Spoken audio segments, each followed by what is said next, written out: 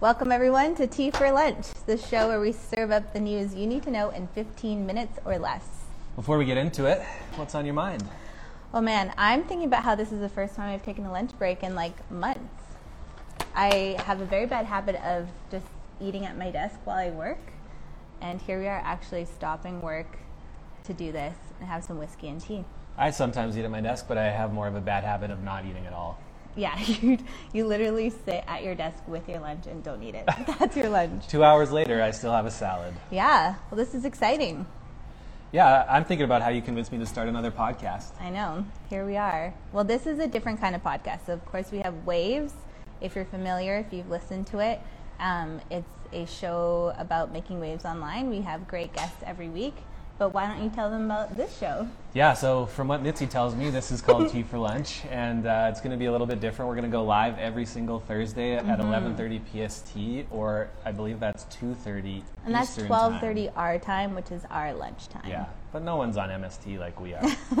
And then it's going to be going on Apple Podcasts and Spotify or wherever you listen on Fridays. So if you don't catch us live on Thursday at lunch, you can get the tea on Friday before the weekend. Our goal here is to kind of digest all the news that you need to know, make it really easy to listen to so you can pop it in your earbuds when you're going home on a Friday or starting your day on a Friday. Wherever you need a quick listen, that's what we're here for. And if you're really new here and you're following Hello Arcade but you don't know what it is, Mitzi and I are the founders of Arcade.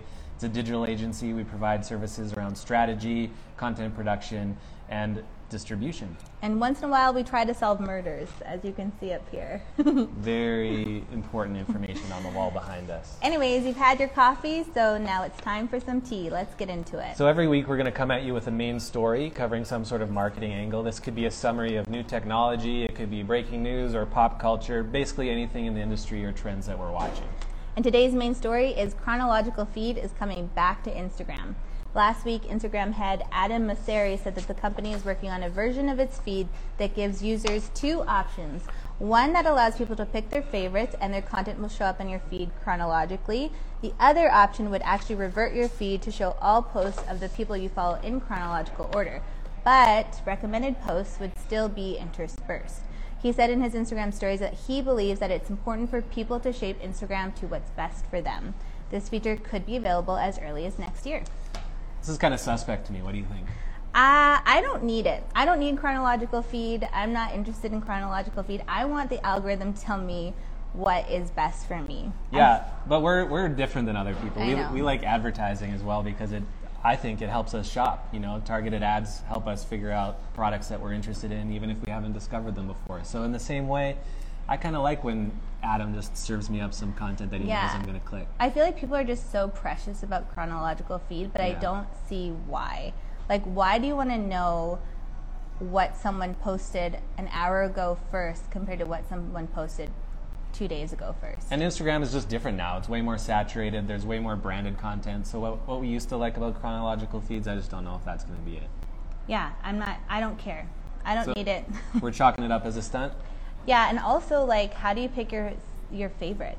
Like, wouldn't those people be close friends? I think I'll have to follow a lot less people. Yeah. Unfollow everyone.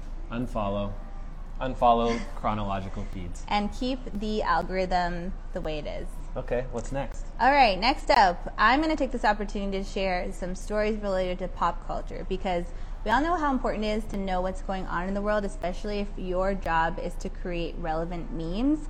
So, I'm going to hit you with another story. It's about pop culture and specifically Peloton. Kim Kardashian. No, not today. Peloton. She did pass the baby bar though, and I almost snuck that in, but I'm going to move on. What is that, the fourth try? Whatever. It's a very hard exam, and many, many lawyers don't pass it. Imagine a ever. hard exam called the baby bar. Anyways, respect Kim. Here's the story. Peloton responds to Sex and the City backlash. Also, before I get into this one, this is a spoiler alert. If you care about Sex and the City, haven't seen the first episode, like, either stop listening or skip this if you're listening on the podcast version. But I will say that in the premiere episode of Just Like That, the highly anticipated Sex and the City reboot ended in a shocking twist where the pivotal love interest, Mr. Big, suffers a deadly heart attack. while riding his Peloton. Not Mr. Big. The tragic death shocked fans and even inspired an 11% dip in stock the night the episode premiered. Peloton responded to the negative publicity with a cheeky ad starring Chris Noth, the actor who plays Mr. Big. He was relaxing in front of a fire with his character's favorite Peloton instructor. That's the instructor whose class he was in when he died. Allegra, yeah. Yeah, I kind of caught this episode through osmosis. You were watching. I was watching because he was on a Peloton. And honestly, when he was talking about this instructor, Allegra, I was like, I've never seen her before. I got to find her for my class tomorrow. Okay. I was disappointed. Anyways, the ad is called, and just like, Peloton tweeted, and just like that, ... he's alive. And the company shared the ad on their Twitter account to combat the backlash. So I think that's really interesting that Sex and the City episode impacted sales and stock so much of Peloton. Yeah, I'm confused about that mostly because I haven't read these articles, but I'm like, do people actually think that this man had a heart attack from the Peloton? Well, I mean, in the show he does. In the show he does. Yeah. But does that cause you to life. think that it's going to cause you to have a heart attack? I mean, there's always a risk when you take up cardiovascular activity. But he was cleared by his doctor, as the show states. So I just think it's really fun when a brand responds to something. Like, obviously, Peloton was in on the episode. There's no way that HBO made a show where a pivotal character dies because of a very popular product. So obviously, Peloton was in on it and was okay with him dying from the Peloton. They were okay with him dying. Well, they must have been. They wouldn't have signed off to that. Right, they were okay with him dying in the script. Yeah, but what I love is that they kind of broke the fourth wall and actually created a moment on social media, on Twitter, as a commercial, and I'm a big fan of commercials, with the character and the Peloton. Peloton sponsored the ad, which I think was really fun because they knew people would be in a tizzy over it. And it actually aired 2 days after the episode aired. So I think that's pretty cool too. Yeah, either they're smart and it was planned, or else they were just really reactive and fast after they started feeling the backlash. They were smart because Ryan Reynolds narrated it. So there's no way that Ryan Reynolds is showing up on set in less than 48 hours notice. I don't know, he crushed out a bunch of movies in this last year. Maybe he's just chilling. On the note of Sex and the City, I am interested and intrigued by this season. I have some concerns about story arcs. I have some concerns about the future of the show.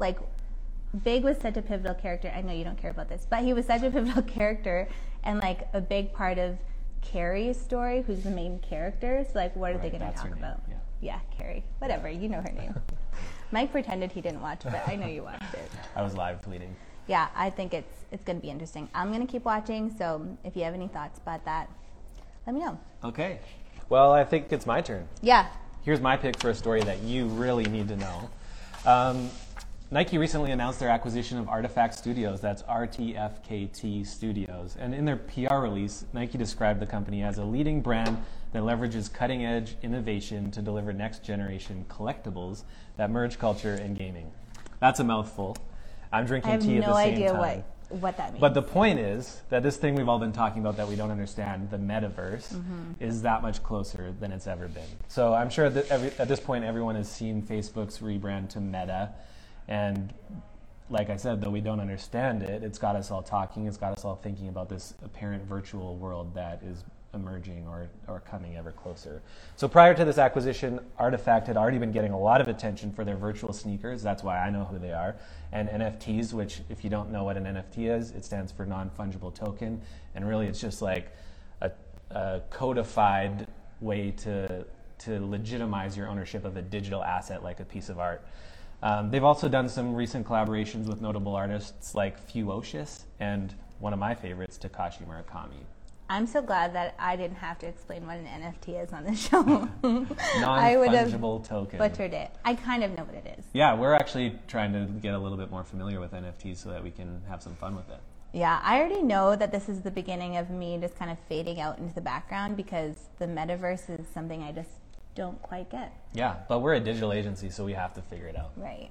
All right, well, if you have any NFT experts in the audience, please slide into our DMs and let us know how we can best leverage this in this year because we want to have some fun online. Okay, with this Nike acquisition, though, does that mean you can get like an NFT sneaker? It doesn't necessarily have to be an NFT. I think it's more for these like digital universes that are happening. I think a easy example for everyone is something like Fortnite, where you can experience a virtual concert or actually like buy or like acquire sneakers or other accessories for your character in the game. And I think there's just going to be more types of virtual realities like that across different, not just gaming, but also social platforms. So say if I have like a metaverse, I can purchase a virtual pair of Air Force Ones through this thing? You won't have a metaverse. Oh. Saying metaverse is basically like saying the internet in the 70s. Like it's a really broad, almost ambiguous thing.